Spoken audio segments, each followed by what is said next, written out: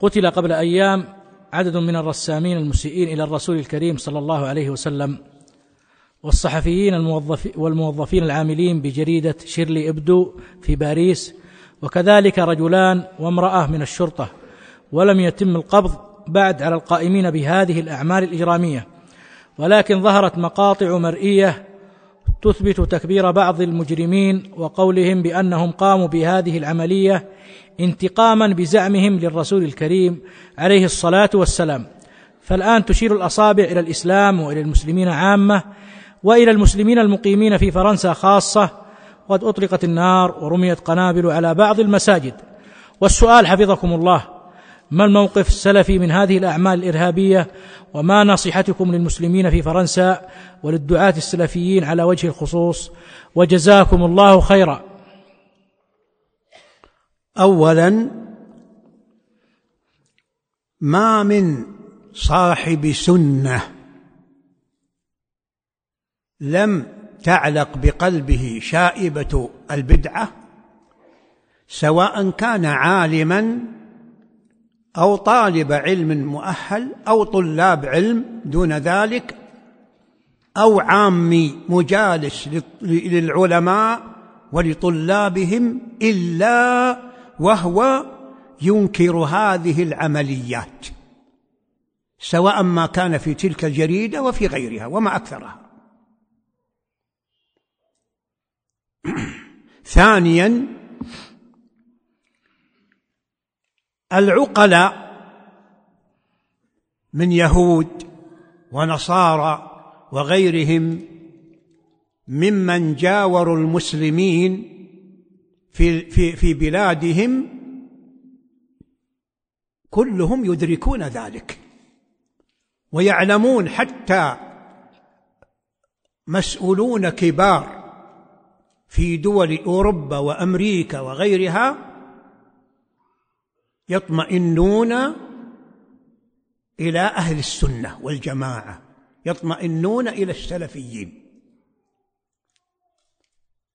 ثالثا، بان بما سبق أن هذه العمليات لا يجوز أن تنسب إلى صاحب سنة، بل هي من خوارج وغوغائيين وهمج وفوضويين. وهؤلاء الفوضويون قد يكونون رافضة، وقد يكونون من الكفار متزيين بزي المسلمين، مندسين في رافضة أو في خوارج من المهوسين من جماعة الإخوان المسلمين وغيرهم. فإن جماعة المسلمين، وهي واحدة من الجماعات الدعوية الحديثة التي كلها ضالة مضلة، يجيزون الاستعانة بغير المسلمين على ما يريدون من السياسة. فلا يبعد أن تكون هذه العملية نكاية بأهل السنة خاصة، وبالمسلمين المقيمين في فرنسا وغيرها من دول أوروبا وأمريكا، حتى يشغبوا على أهل السنة خاصة.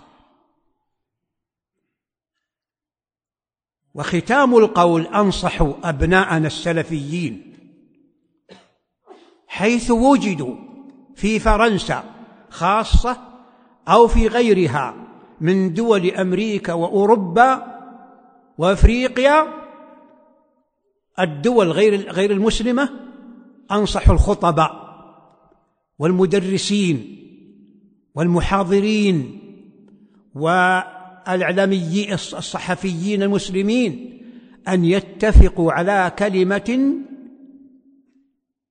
سواء، وهي إعلان البراءة من هذه العملية وغيرها من العمليات الفوضوية.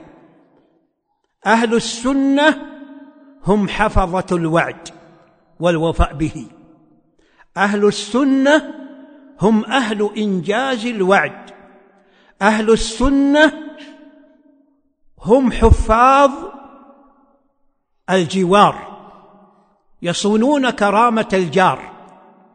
فلا يتعدون له على عرض ولا على مال ولا على نفس.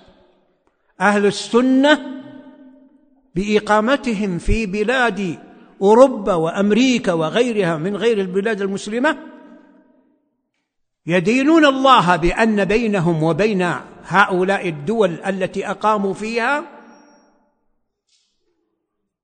عهد وميثاق، فلا يخونونه أبدا.